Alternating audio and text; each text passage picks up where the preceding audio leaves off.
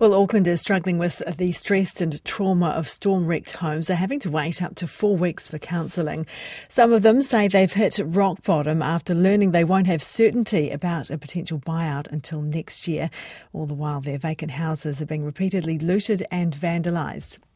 Auckland's Recovery Office says it is aware of the unacceptable waiting list, and more money is being given to counselling services as Christmas approaches.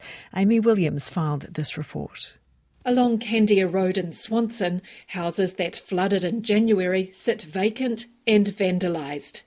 Among them, the house Amrita Ujla owns. She's lost count of how many times it's been broken into, the light fittings and copper pipes stolen. She says it adds to the stress of being displaced. She's still paying a mortgage on the house she can't live in.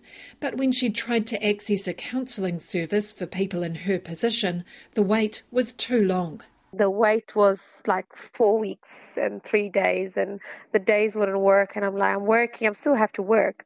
I can't go during week. And the first time I did it, it was like 3 weeks wait. I'm like, what?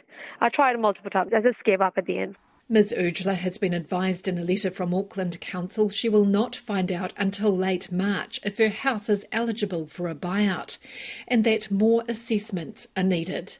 Extremely disappointed because I thought this black cloud that I've been having for a good 1 year, when waiting patiently, is still going to carry on in the new years.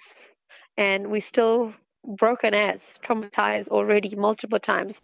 Auckland Council's Recovery Office has asked Te Whatu Ora for more funding for the counselling service for displaced homeowners. Its Community and Social Recovery lead, Linda Greenhalgh, says waiting lists have been unacceptably long.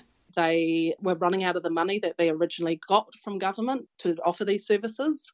So we've really quickly put in place some contracts to make sure that we've got the right services in place for over the Christmas period. She says many people are struggling financially as they wait to hear if their homes will be bought out. The Recovery Office will have another funding round early next year to bring on more mental health services. Swanson resident Annabelle says she and her husband have both struggled with the trauma of the January flooding after the tiny home they were living in floated down the road. They've both accessed mental health support and it helped. It's so needed. A lot of people that have gone through this, yes, it's been 10 or so months now, but many people are still traumatised. I know from personal experience after the first one, anytime it rained heavily, I didn't sleep. Annabelle says the house on their property, which they were not living in because it had been damaged in previous flooding, is a wreck, and the City Council had just told them it'll be next March or June before they know if they're getting a buyout. The house was looted the night after the January flooding and has been vandalised 10 times since. They've smashed all the windows at the front of the house. They've broken in countless times. We actually got looted the night after the flood happened. That's, I think, what is getting people so upset with how long it's taking. Meanwhile, to ease the burden a little, the Recovery Office is offering storm-affected whānau vouchers ahead of Christmas.